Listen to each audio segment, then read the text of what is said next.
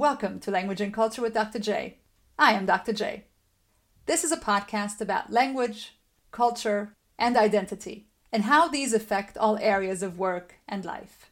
My guests range from politicians to artists, scientists, educators, students. I conduct interviews in English, French, German, Hungarian, and Spanish. You are now listening to an episode in English. The podcast also includes two new segments. On the one hand, Dr. J's Soapbox, in which I briefly share with you thoughts that are just itching to be out there. And on the other hand, a segment called Kids Ask, in which children from around the world have the chance to ask my guests a question. The podcast is brought to you by Cultureum.com in affiliation with Quadil Books and Events. For more information about the podcast and about us, as well as for teaching resources and study guides to the episodes, please visit our website, www.cultureum.com. That's www.cultureum.com. You can also find me on our social media channels with the handle or hashtag DRJPodcast. So don't forget to follow me on Facebook and Instagram for all the latest news and updates.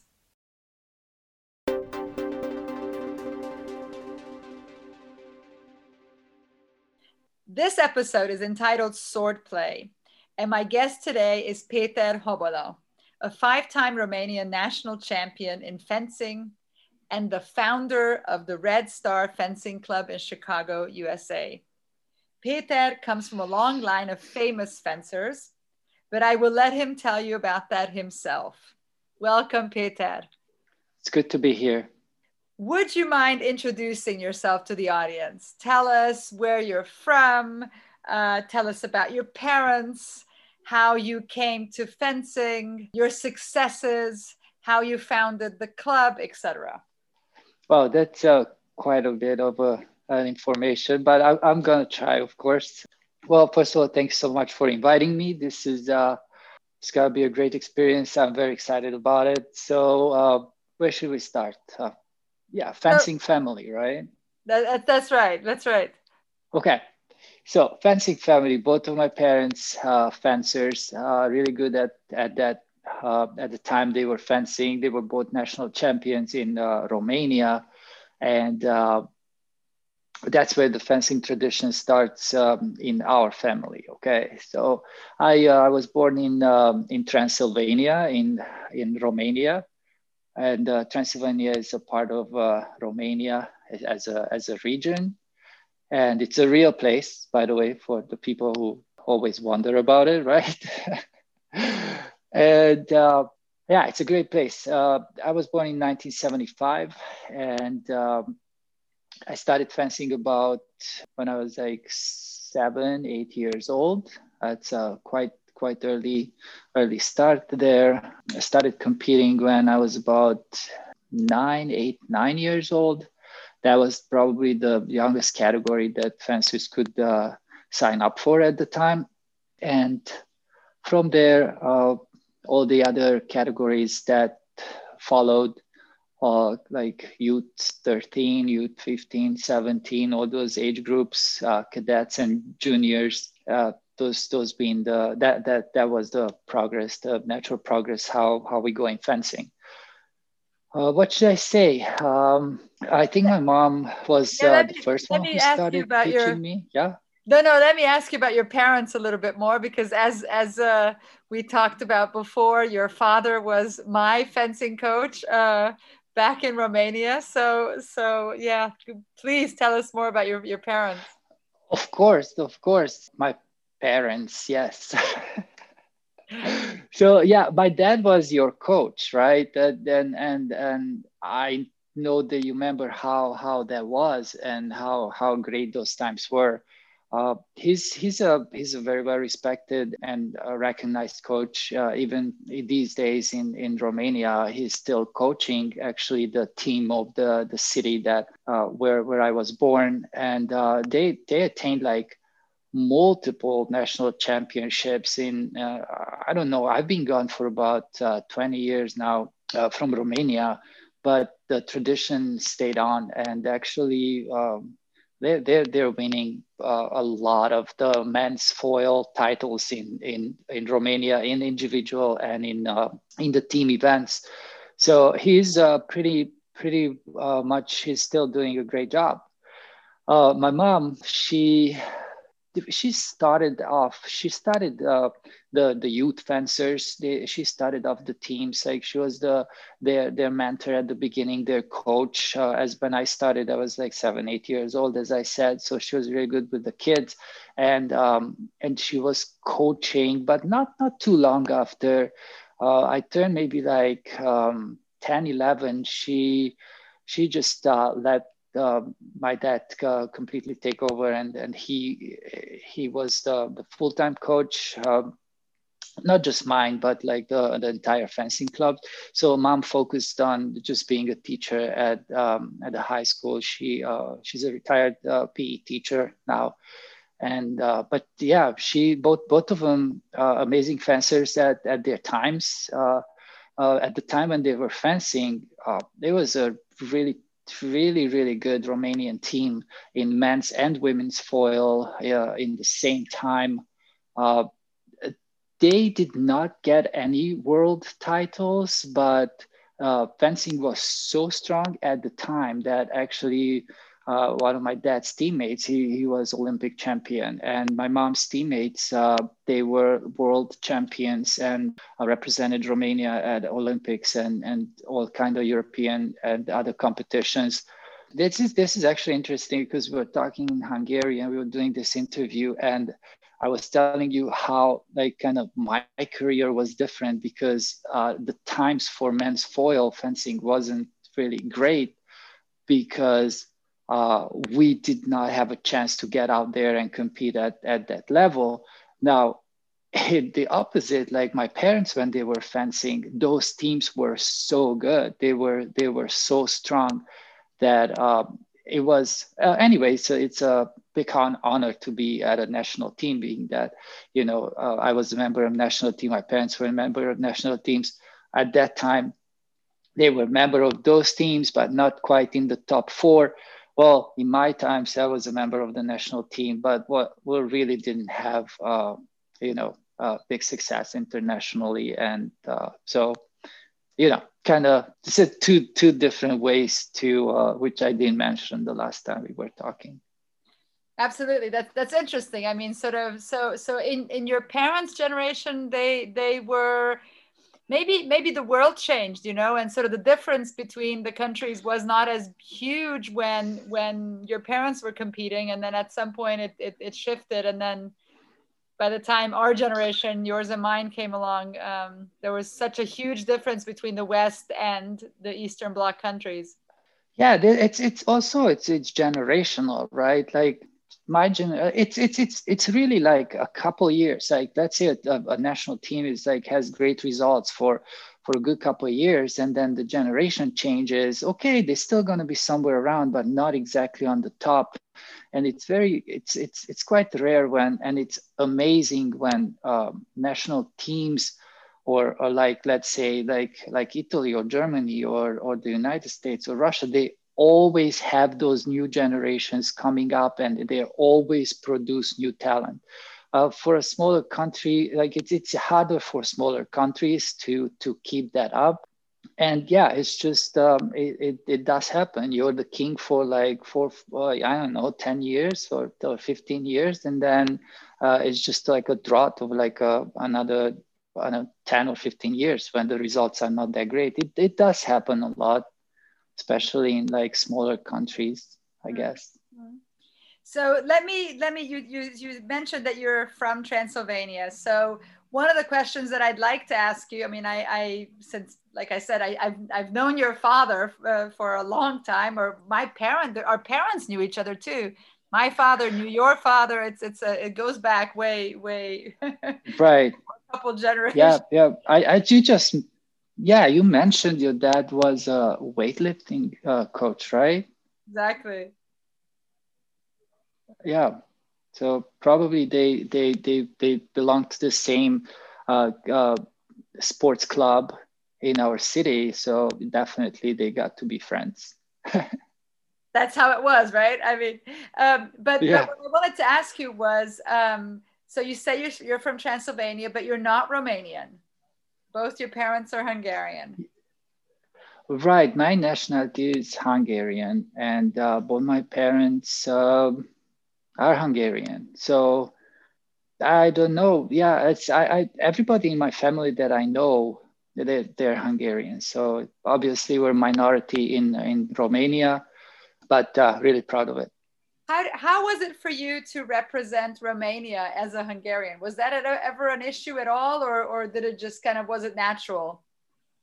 No issue at all. I mean, we knew who we are. We knew that like we're different nationality, but like at the times, like everybody was so equal, and everybody was like basically nobody had anything.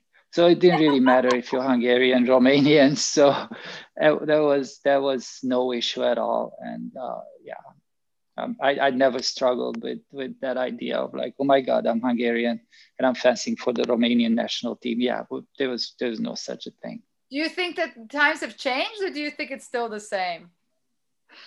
I think I do think times changed, and now that everybody is so aware of like their history, and everybody is fighting for their rights, even just to exist in some places, and uh, now you can speak out against oppression and stuff like that. I think a lot changed, and yeah, it's I mean, I'm pretty sure like if I would be back in Romania, it's like I don't know. I basically I really don't want to say anything about this.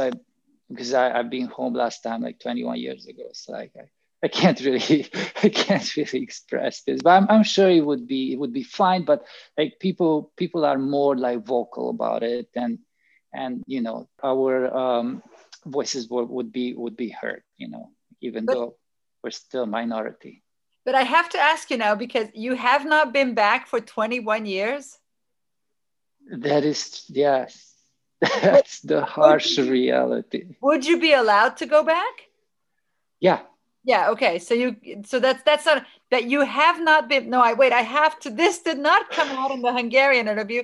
So just we're kind of skipping. So we did the Hungarian interview first, and we're doing the English interview now. And did this not Okay. come out at all? This did not come out at all in the Hungarian interview. Why not? Why haven't you been back for 21 years? I don't know. I did not miss to go back. The only thing that I would really ever miss about Romania was my parents. And then once they started coming and visiting, by the time we had Red Star Fencing Club also, it's like it's really hard to like get out of here, because we're really taking care of our business, our fencing club, in a way that we got to be there every single day. We're not going to be, even though we have a couple people who are coaching for us. And I think we have 4 coaches who also work for us. My wife would never be, in peace with just leaving the place to itself. And yeah, I don't know. It's not good that what I'm saying, but it's not much that I'm missing about, you know, the situation there. And I Yeah. love my parents. Yeah, sure, sure. That's difficult. Okay, so sorry about that side note. Let's continue with fencing. So I know from the Hungarian interview that you, after all your successes in Romania, then you were working as a professional fencer in Romania as well, making money, but came to do a Mhm. training camp in the US and decided to just stay. And the long story short, you actually founded this amazing fencing club in Chicago. So tell us about Red Star a little bit. Okay, so yeah, it was all good, all great. New American life is like so full of surprises. I mean, it was new, but like I also traveled quite a little bit before I got to United States, so I like I had my eyes open, and I think I didn't come in the US and just like be surprised of everything what's happening. So it was quite like easy transition. It's like I don't even, it's like 20 years now, 21 years. And I feel like it's been like 5 years, maybe a little bit more, but honestly, it doesn't feel that it was so long. So anyways, I found this fantastic fencing club when I reconnected with fencing in downtown Chicago. It was called Fencing 2000. And I met a bunch of coaches from most of the countries surrounding Romania. One was from Russia, one was from Bulgaria, the other one was from Kazakhstan. So it's like all in the same region. And the club owner was a lady from Chicago, Diane Dominguez.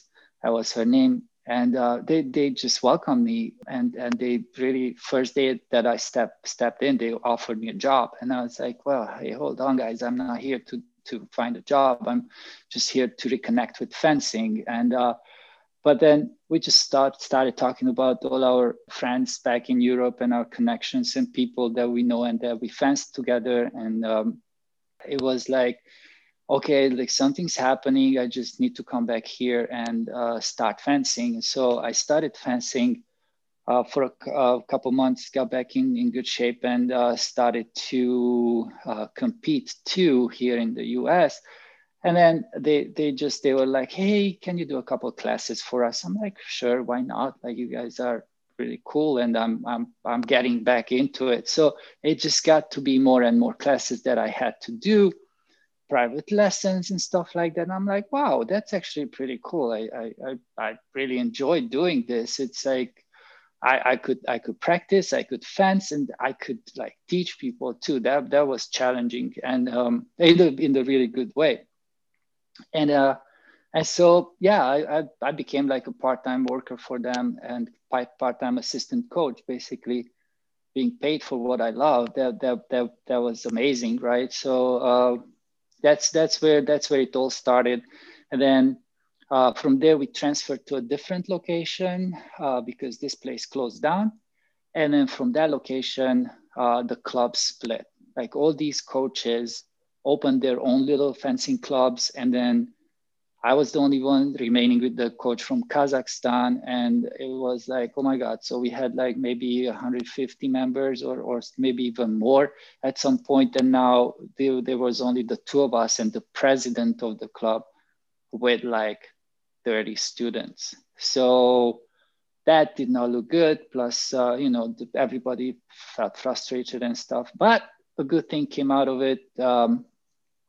My girlfriend, my actual wife now, but girlfriend at the time, we decided to open Red Star Fencing Club, and we did so in 2007, I think. And yeah, it was a tough road. Started very small with almost like basically from zero. Like we didn't inherit any fencing equipment. We didn't take any fencing equipment. We had probably, as I said, probably 9 students, 9, 10 at the max when we opened Red Star. And we started from there. And now we are probably one of the premier fencing clubs in the Midwest. So small things started off and with a lot of passion and care and creating a family, we are where we are now. So the episode is called Swordplay. So you are this national champion fencer, Transylvanian. I mean, how cool is that, Yeah, I know. I mentioned that a lot. Like when in the Hungarian interview, we didn't talk about it, right? But like for people from other countries, it's like, oh wow, you're from Transylvania. I'm like, yeah, that's a real place too. And I'm fencer. Yeah, that it's a really interesting like line to open a conversation anywhere, basically. That's great. And you have this amazing beard as well, So I mean, you gotta have the beard. The teeth come out only after midnight. That's my other line. So tell me, what is the coolest thing about fencing? I think a lot of people are fascinated with, sword and sword play. But I think a lot of times they think of it as this Hollywood choreographed fighting with swords. How is fencing, and what is really cool about it? I really, really don't know if these days people are still thinking about the Hollywood like kind of fencing, like like I get it, and probably still. I mean, those movies are so old that only like people our generation or older would watch, and I don't know if kids watch that kind of stuff anymore, right? So so it's like I think the perception, it's a different perception about fencing these days. Fencing now, it's a super athletic sport. It is very elegant. It's super athletic. It's super intelligent. So I don't know. I think kids are attracted by that. I'm honestly like, I don't know. I don't think anymore. It's the black and white movies with Errol Flynn that's sends kids to fencing. I don't think that's that. I think it changed. I don't know. So, one of the things we talked about in the Hungarian episode was how fencing was taught by your father. And I was mentioning how I think he's a wonderful coach, and I love the discipline that he taught us, but how he really helped us develop as little human beings, that he really tried to train our bodies and not just let it be trained for fencing, but to have a general solid conditioning basis, and that he also trained us as good students. He taught us hygiene and discipline and studying, and sort of, would you mind elaborating on that a little bit? I mean, he's my dad. Okay, so whatever you lived there and you remember, I lived it like 10 times. So yeah, it was tough times, but the thing is that a real coach, that doesn't matter, is that a fencing coach or soccer or badminton or whatever sports you teach, you are not just responsible for the kids' development as an athlete. Like there's all the other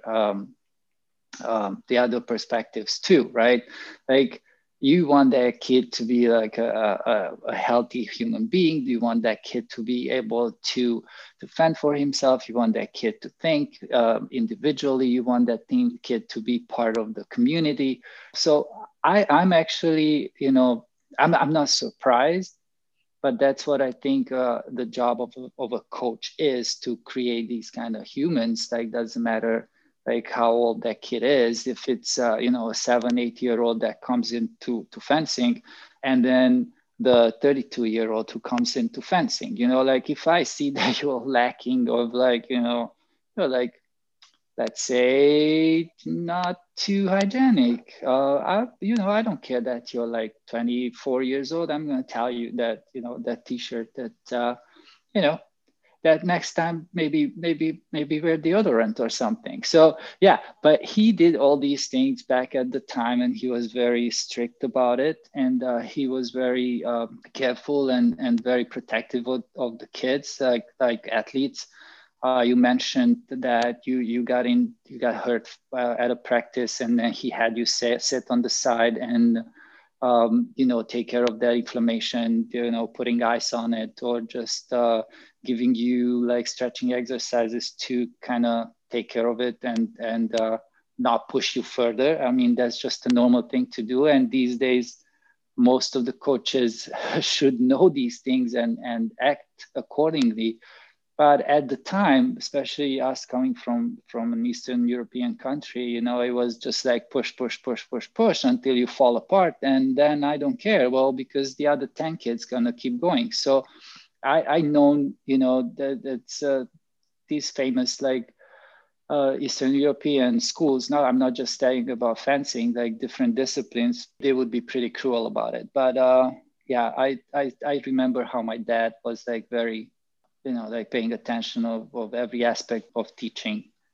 Mm. I distinctly remember how he really had, for example, very long warm-ups and cool downs and sort of like what you were mentioning as well. So we had the technical parts, this is my memories, came only much later, after this actual physical workout and everything. But the other thing I was telling you was how we had to show our report card once a week and show what grades we were getting in school. And one of the things you reminded me of was how we also had to show our nails, sort of. so it was the whole program. Yeah, are your hands clean? Are your nails cut off? Are your, like, is your hair cut the regular, length of the athlete's hair length, approved hair length? So is beard okay? Yeah, he's telling me every single time when we talk on Zoom that, hey, maybe it's time that you kind of like lose the beard a little bit. I'm like, yeah, Dad, I'm working on it, and that's true. I mean, yeah, he would very much like if my beard would not be as magnificent as it is.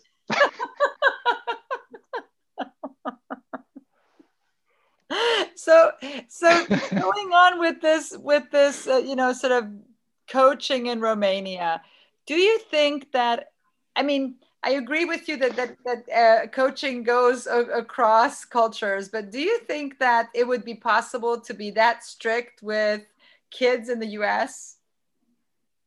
Yeah, that's not gonna happen.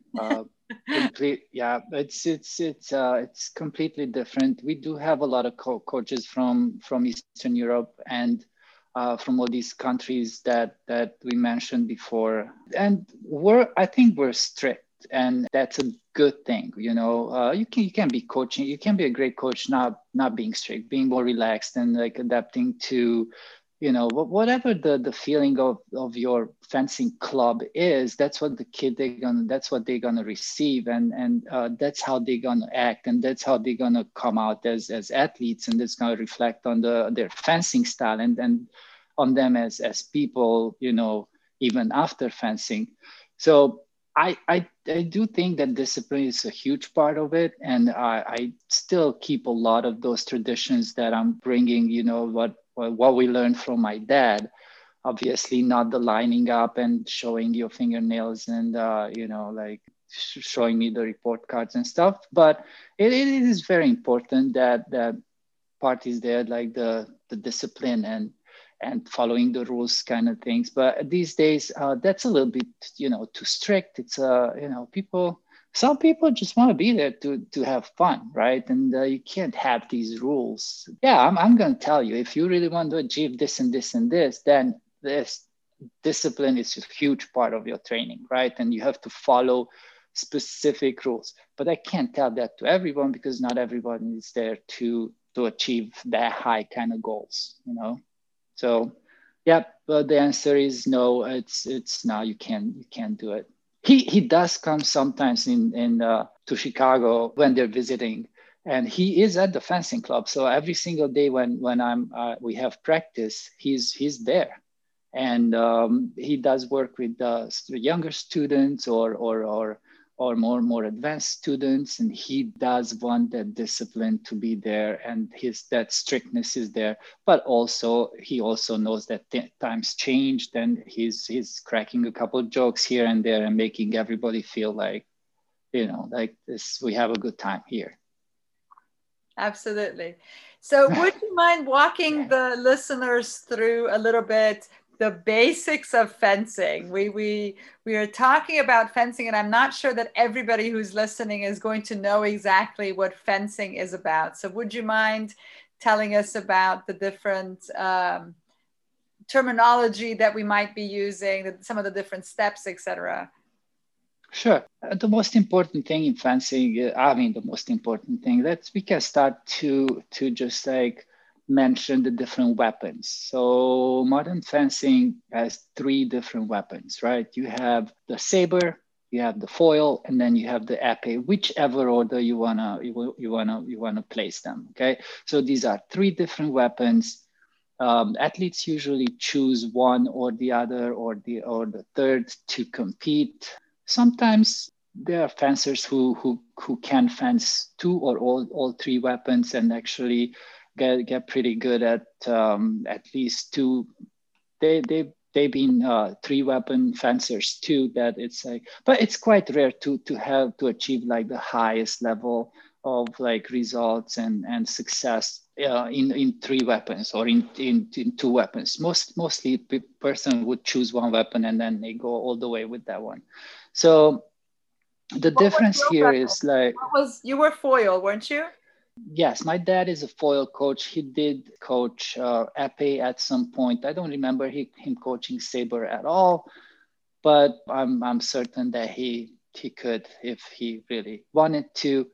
So yeah, I've been a foil fencer, and Red Star Fencing Club is a foil and saber club. Also, I take care of the foil part, and then we have two talented saber coaches. Also, I have an assistant foil coach, or two actually. So yeah, a foil saber club. We do like these two weapons, foil and saber. They're based on priority. They're based on right of way. So that's a huge difference between the three weapons. Foil and saber, they're based on a right of way rule. Épée, it does not have the right of way rule, which simply you could put it that if you fence épée, you can hit your opponent at any time and at any point of their body. And if you hit first, you get the point. If you hit exactly in the same time, actually both fencers get the point. That's only in épée, okay? Foil and saber, they're based on the right of way, which is also called priority. Now, in foil and saber, as I said, you have to establish the attack first. And if you score with your attack, you get the point. If the other person hits you as you're doing your attack and you guys both land and hit in the same time, the person who initiated the action will get the point. Okay, so in both foil and saber, the right of way rule applies. In épée, I initiate the attack. You think, oh, why should I parry? I'm just gonna hit you before you hit me. And if you're successful with that, you're gonna get the point. I'm not gonna get the point. Even though that's even less risk because if we both hit, at least we both get a point and nobody's losing basically at that point. But in foil and saber, you cannot afford that luxury. So if you're gonna attack me, I'm gonna defend myself, get a parry. Now at that point, the right of way is mine because I took over, and then I'm gonna try to score a point, and it goes back and forward until the person who had the right of way is gonna score the touch. So it's back and forward like that. So in the Hungarian interview, you talked a little bit about your parents' fencing styles, and you said that your father had a very gentlemanly, calm, defensive style, whereas your mother was quite an aggressive fencer. And how did you say? I think she was going to go for the kill. I mean, she. Do you think that people gravitate towards these weapons who have different personalities? Yeah, totally. That's how it happens. You know, it depends what kind of person you are, right? And that's how you select the kids too. Like, okay, they come to the fencing club. They don't know, oh, I want to do saber fencing, or I want to do épée, or I want to do foil. I mean, okay, depending on the age, some would have an idea already. Okay, this is kind of what I would like to do because that's what I saw on TV and that's what it looks more interesting to me. But they come in, they don't know what it is. So you got to take a look at the kids. Like, okay, so what's their personality? How energetic they are, how active they are, how cerebral they are, what they do. Like, do they observe more? Do they sit back and watch and then try to figure out? Or they're gonna start like you said, ready, go, and they're like all over you. So you kind of have to take a look and after a couple, maybe, I mean, time is it's a luxury. So it's like, kind of, you have to decide that at some point. I would probably give it maybe like a month and say, or maybe a little bit more, and until then they can learn the basics, and then you figure out what weapon you're gonna direct this kid to. I mean, if the kid is super energetic and is running all over and it doesn't really want to like listen to what your instructions are. Like, okay, this kid is a ready go kid, to send him to do saber. He's gonna just can't wait to go for it and score that touch. Of course, they need to listen and to instruction, and you there's, I'm not saying that saber fencers are just like all energy and attack and no strategy, because there's a lot of strategy to it, right? But yeah, you want those kids to be wired. You want those kids to go really fast and score their points. And then you see the other one that is like, hey, okay, I'm studying you a little bit, and then I'm gonna try to do something. Okay, great. Now the one of those, you can send it towards épée, or you can send it towards foil. Differentiate between those two, because I agree with the saber differentiation, but how are you going to differentiate between foil and épée? We don't do épée at my club. No, no. I really, because like I didn't really. We don't have épée, obviously, and we're not turning any people away from us. I don't think. I mean, between those two weapons, the difference is that in foil, because we're putting saber apart, right? In foil, you need to know both sides of the game, like attack and defense. In épée, you don't necessarily need defense. In épée, really, you have to have good reaction time. Hit your opponent before they hit you. It doesn't matter if your opponent has the right of way or if they initiated. You just really fast. You're gonna make the hit, and you're good at hitting the toe of your knee, or the knee or the head of your opponent. It's like it's the whole body. It's a target area in épée. So if you see that the kid is more like reacting to stuff and tends not to be that defensive, then okay, I would say, okay, well, maybe we should, but we don't have épée, right? So at my club, I will work on not fixing that thing, but kind of like orient him more towards, wait a second, so you can't really do that. So how about you at first defend yourself, you parry, and then you can do what action you were thinking. So yeah, I guess in all these sports, like, you have to be really, really smart, and read your opponent and do your actions accordingly. So it doesn't matter, it's foil, saber, or épée, it's a lot of thinking going on. And yes, as I don't have épée, I don't know how to give you the best answer to that. It's good. You did. You answered it. It's good. So tell us a little bit more about the points of target, or the where you're allowed to make the hit. Yeah, the valid target area is very different from the three weapons. We talked about épée, which the valid target area is anywhere on the body. So they can hit you straight in the eye or the nose, which is the mask, the fencing mask. They can hit you in the torso. They can hit you in the legs, in your arms, anywhere, even your pinky toe. So that's a lot of target. And you would say, oh, it's so easy because you can hit somewhere, you can hit anywhere. Well, no, it's not really easy because it's a lot of target, but in the same time, if you don't want to get hit, then you have to defend a lot of target, or you gotta hit the opponent before he hits you, but they can't be successful with that all the time. So yeah, épée is that you have a lot of target. You can hit anywhere anywhere you can, but remember, you have to hit with the tip of the weapon. So you cannot hit with the slat, with this, you cannot slice or cut like you can do in saber, which I'm going to talk about in a second. So the saber target area, it is from waist up, which means that's your torso, your back, your arm, all the way up down here to your wrist, and your mask, your head is target area also. Okay, so that's a little bit less target.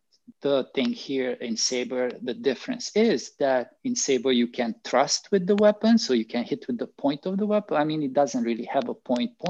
You can hit with the tip, or you can cut or slash, which means I just tap your head, or just like barely touching that target area by doing a cut. You can achieve a point. So that's a little bit easier to score a point because you don't necessarily just have to hit with the point. You can just cut, and that contact already makes the scoring machine go with the lights go on, and then you get the point. So that's saber. And then foil has the smallest target area, which is only the torso and the back of the fencer. The arms and the mask, the legs are not target area. So you hit there, you get an off-target light, which means that the point is not valid. Also, the fencing mask, it has a bib, which is like, okay, this is the bib. Basically, half of it, it would be part of the target area because it's part of kind of like my body where the shoulder is, right? So that's kind of in the past when you and me were fencing back at my dad's fencing club, that was off target. So basically, if your fencing mask had a bib and it was covering, because like underneath this beard, there's a lot of valid target, right? But I put the beard on, now it's not target because you're gonna hit the beard and it's off target. So that mask, the bib, it's a valid target just like down to here. And yeah, in foil too, you do have to hit with the point of the weapon. That you cannot hit with the flat. I'm obviously more partial to foil. It's the only thing I know. So I find foil a lot more technical. It's what I liked about it. The tiny movements, the delicacy of planning your action, you know, sort of the slight move of the wrist that already gave you a different advantage, etc. Right? That's one of the things that I liked about it. Whereas the other seemed so, you know, sort of everywhere to me. So I don't know.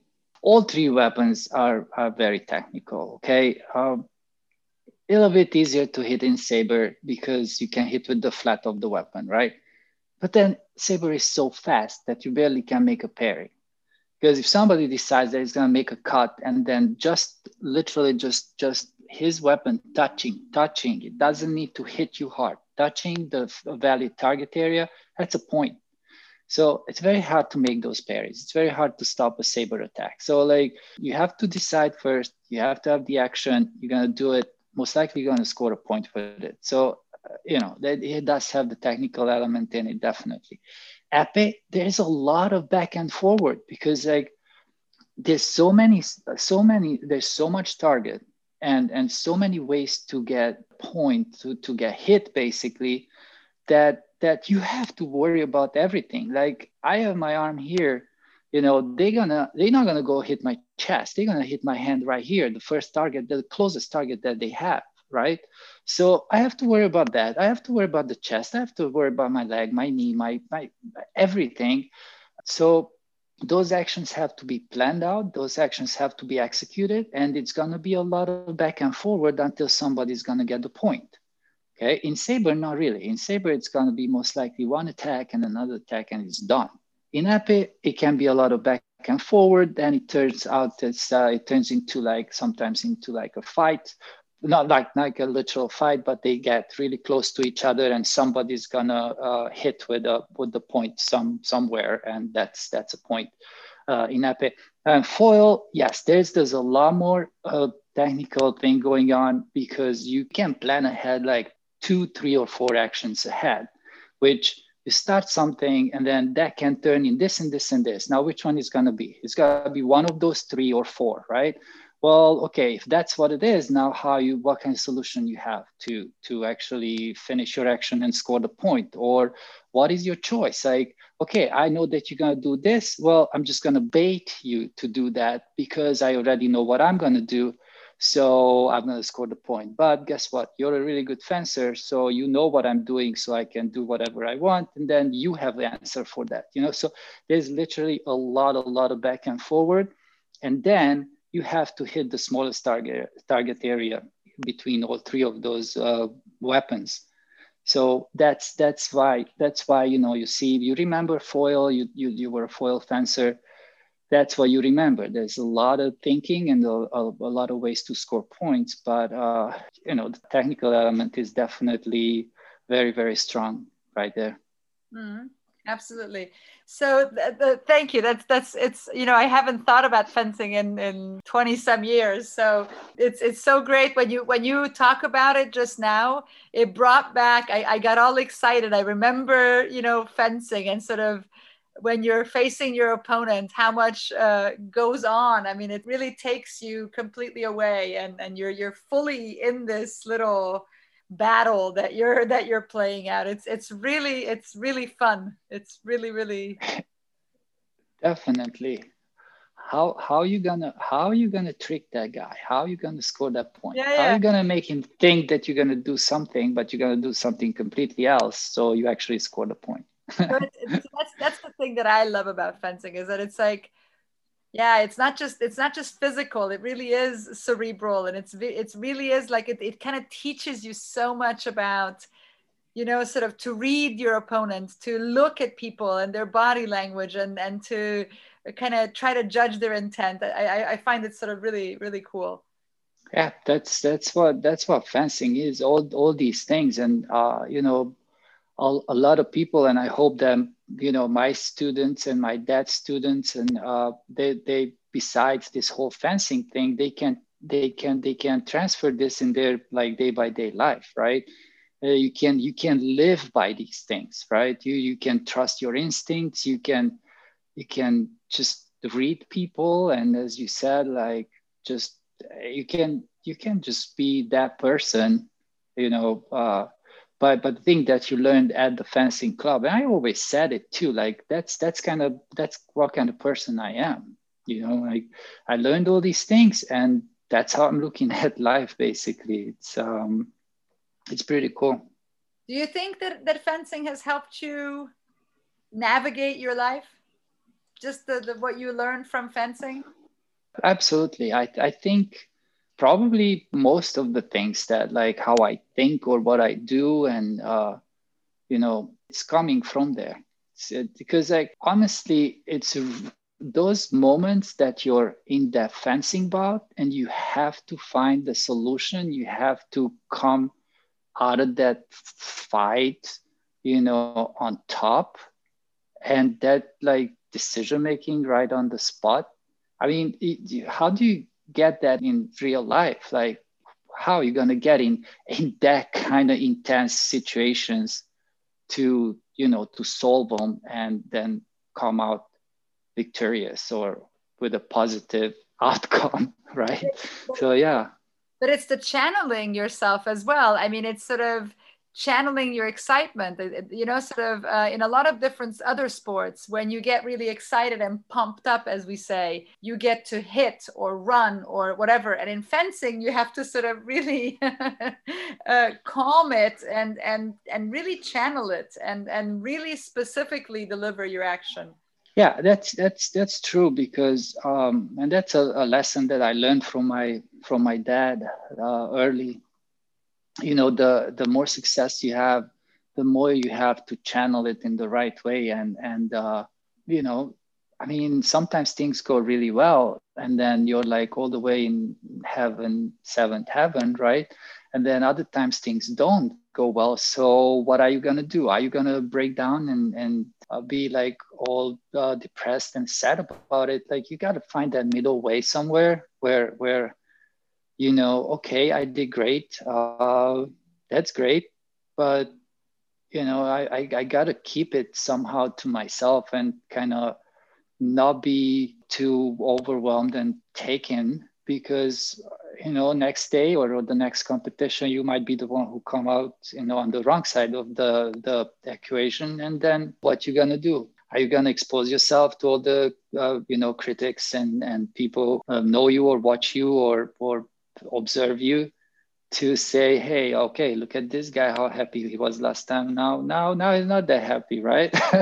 so so it's like, just have like a good balance somewhere in the middle, and be able to, as you said, to be able to channel it in the right direction, and in hopefully a positive direction, that you like build something on it and keep it up as long as you can. It's that's very important, and it's very true.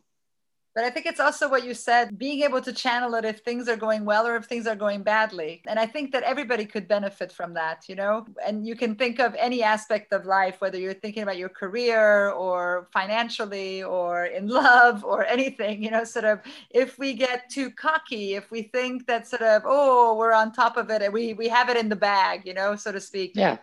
That's when we make the mistakes. That's when we So no longer channeling it in the positive way. In the same way, if things aren't going our way and then we just kind of give up or whatever other pitfall. yeah.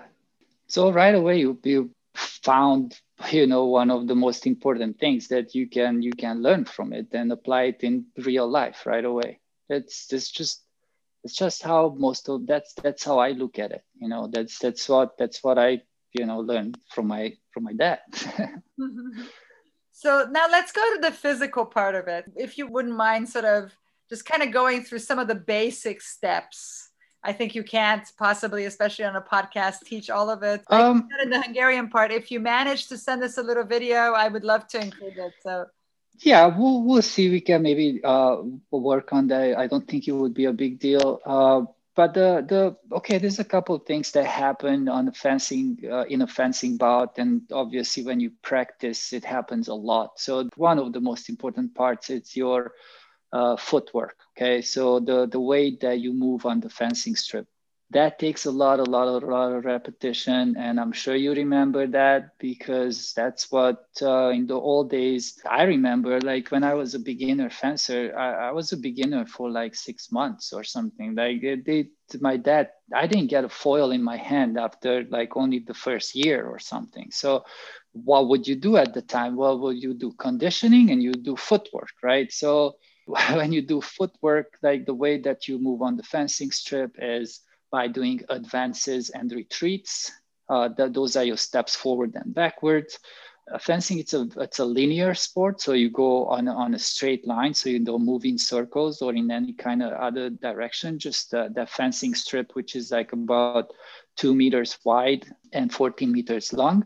So that's the fencing strip. That's your area that you move on. So you go back and forward on that with advances and retreats. Now, some of the fencers adapt like a more like hopping movement, which you would see a lot in épée fencing. It's pretty dynamic. It's good. Like, you know, for foil, I would consider it that like you have to be with your feet on the strip like all times and feel the ground and then move accordingly. In épée, there's a lot more bouncing going on. In saber, okay, we talked about like different fencing styles and countries with different schools.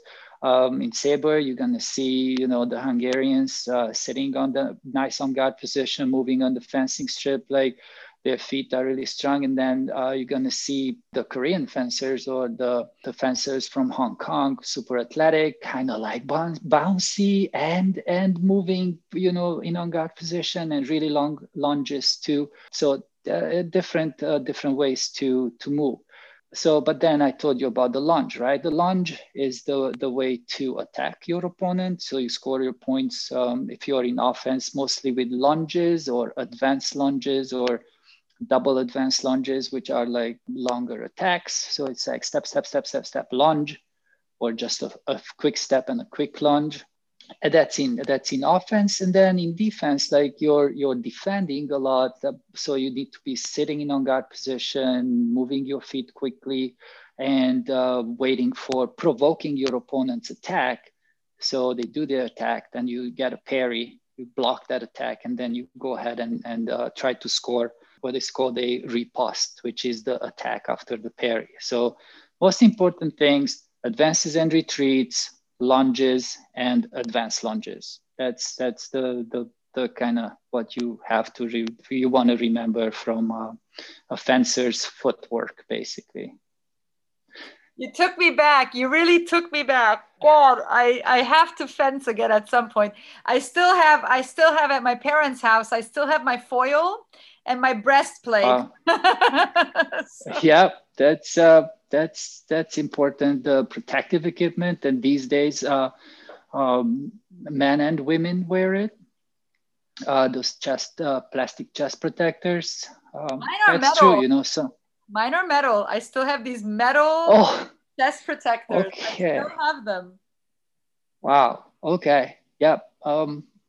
These days it's a little bit more comfortable. It's and it's better protecting. Like, yeah.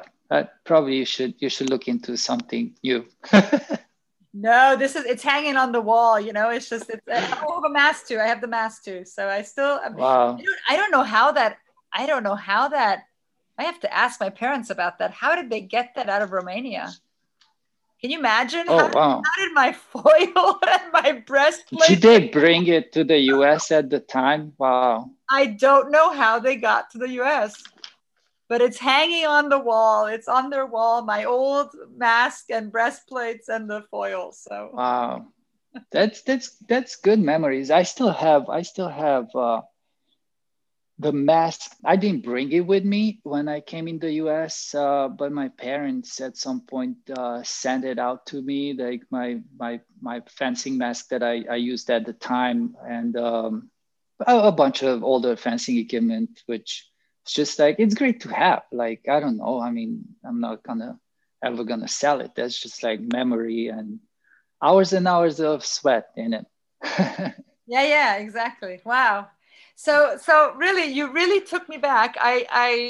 Oh, really got excited just hear you say that. It's really funny. I saw myself, and I mean, I associate fencing with your father's gym. I mean, I told you I fenced a little bit in the US, but very, very little. So to Hmm. me, it's still my childhood, and it's everything is in Romania. Sort of, it totally takes me back. And yeah, I even have this one girl that I admired. She was about 5 years older than us, and she was just Who so is that? brilliant. And I see her in front of me. I was always trying to watch her and just kind of. Mhm. Do you remember who was that? No. Okay. Just to let you know, that fencing club where you and me both started fencing, it's still there. That's it. That's it. That's the fencing club in Chicago. Not in Chicago, in Kolozsvár. That's the same. They have two fencing strips. That's it. Two Yeah, fencing strips. yeah, I mean, the decent fencing club here in the US like has at least like, five fencing strips, or I'm not. I mean, that's a small fencing club. We had two fencing strips. That's it. that's And right. it's still there. That's where the kids are practicing these days. The last time I was there, I was in '96. And I think I spoke to your dad, and there are pictures of me in the fencing club still. That's when I went. Wow. So, yeah. Maybe you were still there. My goodness. I mean, we have to Wow. find some Well, old pictures. I wasn't there because as I said, I was fencing for this professional fencing club in professional fencing club in at Râmnicu Vâlcea, which is a city in the southern region of Romania. So I did not practice a lot those years. Those were probably, I was still in university and fencing for that team. Sure. So yeah, we just, yeah, no, I don't think we ever met. I did hear how my father was calling you. Hannelore. He always called me Hannelore. Hannelore. You heard about That's my Hannelore? dad. Yeah, that's him. Yeah, I heard about Hannelore. But he only called me Hannelore when he was kind of upset with me. He always, like, if I wasn't doing it fast or well enough, he would be like, Hannelore, come on, let's go. Or get it together, Hannelore, sort of. Wow. We have not talked about we talked about the footwork. We talked about some of the basic equipment and some of the basic weapons. We haven't talked about Hmm. the hand movements. Okay, so yeah, if you take a look at footage from the 70s or even 80s or before that, mostly, you would not see a lot of arm movement and a lot of hand movement. Fencing was much more classical and prettier, but slower in the same time. Okay, it changed a lot. It changed a lot since then. And these days, keeping your arm in the same position, it's not really good because you're just exposed. If you're moving the hand, if you're moving that arm, it's harder for your opponent to make an action on your blade and then continue their attack, or if you want to attack and your arm is staying in the same position at all times, well, then your opponent is going to know exactly when you start your action because, well, my arm is here. And then when I start my action, it's going towards you. So it's going to be an obvious, they're going to see that you start an action and they can react. So the arm these days, it's moving a lot. As I said in Saber, there's going to be bigger arm movements because they can hit with the flat of the weapon. They can cut and slash. So they sometimes they pull their arm and then they take they use momentum and then they throw it out there. Like they just have to touch you. They don't have to hit with the point. So you're going to see a lot of spectacular arm movements, and it's really, really cool to watch. And I'm sure it feels really, really good too to fence it and score points like that. So that's Saber. I wouldn't want to be on the receiving end on one of those hits because when there's basically nobody says that, hey, when you do that slash, you gotta be cautious or like you gotta be nice. Nope, you're gonna hit the guy. He's gonna feel it. And then other times you see that already you're scoring the touch, and then fencers in those cases, they're not gonna hit really hard. They're just gonna finish their action because they know that they got the point. Like it's like, I don't need to hurt you if I don't need to hurt you, right? So that's in Saber. In Epee, it's a lot of like hand movement, but it's mostly in the front of each other. It's like up and down, like small movements because they want to get you on the arm here really fast, or they can go for the chest, of course, or somewhere else. And Epee is the weapon with the big bell guard and quite thick of a blade, and they take strong parries too, and then if they hit you with a strong hit, then actually you can feel it. It's not going to be pleasant at all. And then foil, the arm movements, you move your arm all the time. So why? So you can initiate an action from a position that your opponent is not expecting it, or you move your arm in a specific position. So you show target on a different position where your opponent is going to say, hey, oh, look at that open target. I'm going to go hit you there. Well, but that was all a bait and a trick. So I just wanted you specifically to hit me there. And then I'm going to make a parry and I'm going to hit. So yeah, in foil, there's a lot of back and forward, a lot of blade contact. So I would attack, you parry, and then you go back and I parry. And there's back and forward until somebody's gonna get the point. It's a lot of fun. It's a lot of fun watching and understanding and doing those things. It's quite amazing. Thank you so much. Is there anything you'd like to add? I've taken so much of your time with the Hungarian interview and now the English one as well. Is there anything else you'd like to sort of to wrap it up? No, this was great. I really enjoyed talking. I do talk too much sometimes, too much information, but that's exactly probably the goal. That's why we did. Well, I'm just putting it out there as we said earlier. Hey, maybe it would be a good idea to have my dad for like a half an hour and listen to the master. And does your dad speak English at all, or does he speak only Hungarian? He speaks very well English in Google Translate. Okay. No, he doesn't speak English, but yeah, he likes talking too. Well, will you ask him? And we could. Of course. Thank you so much. I wish you continued success with Red Star, and I look forward to speaking to you maybe some other time as well. Thank you so much for inviting me. This was definitely a pleasure, and I super enjoyed it. Thank you. Thank you.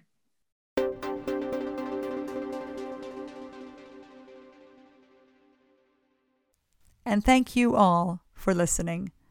This is Dr. J, signing out.